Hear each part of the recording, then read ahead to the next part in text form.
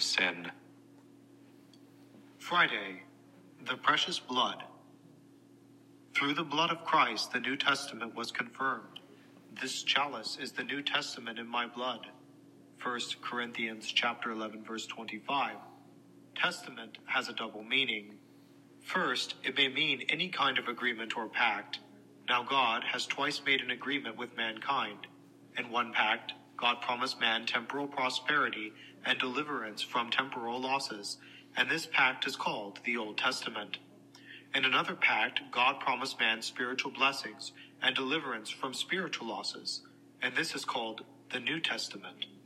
I will make a new covenant, saith the Lord, with the house of Israel and with the house of Judah, not according to the covenant which I made with their fathers in the day that I took them by the hand to bring them out of the land of Egypt. But this shall be the covenant. I will give my law in their bosoms, and I will write it in their hearts, and I will be their God, and they shall be my people. Jeremiah chapter 31, verses 31 through 33. Among the ancients it was customary to pour out the blood of some victim in confirmation of a pact. This Moses did when, taking the blood, he sprinkled it upon the people, and he said, This is the blood of the covenant which the Lord hath made with you. Exodus chapter 24, verse 8.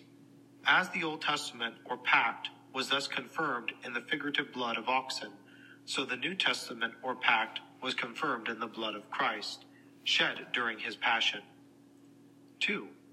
The Testament has another more restricted meaning when it signifies the arrangement of an inheritance among the different heirs, i.e., a will. Testaments, in this sense, are only confirmed by the death of the testator.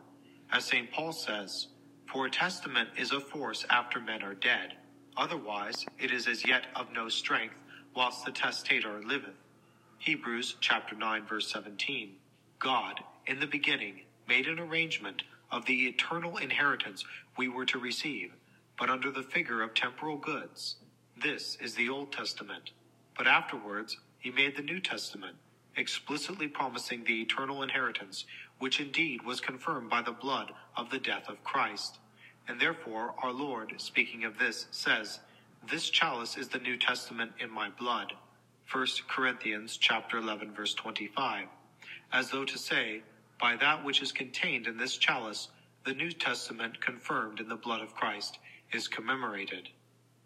There are other things which make the blood of Christ precious. It is a cleansing of our sins and uncleanness. Jesus Christ hath loved us and washed us from our sins in his own blood. The book of the Apocalypse, chapter 1, verse 5. Our redemption, thou hast redeemed us in thy blood. Also, book of the Apocalypse, chapter 5, verse 9.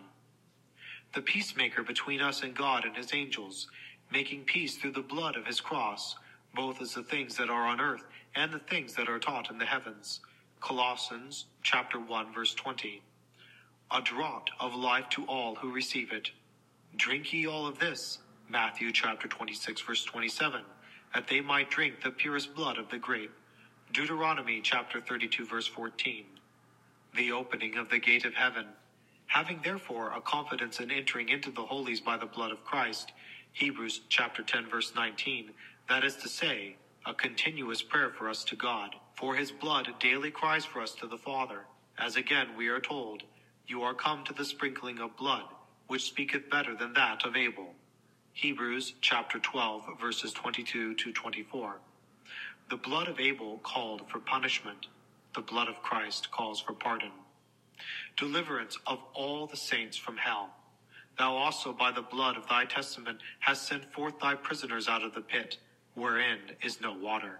Zechariah chapter 9, verse 11. Saturday,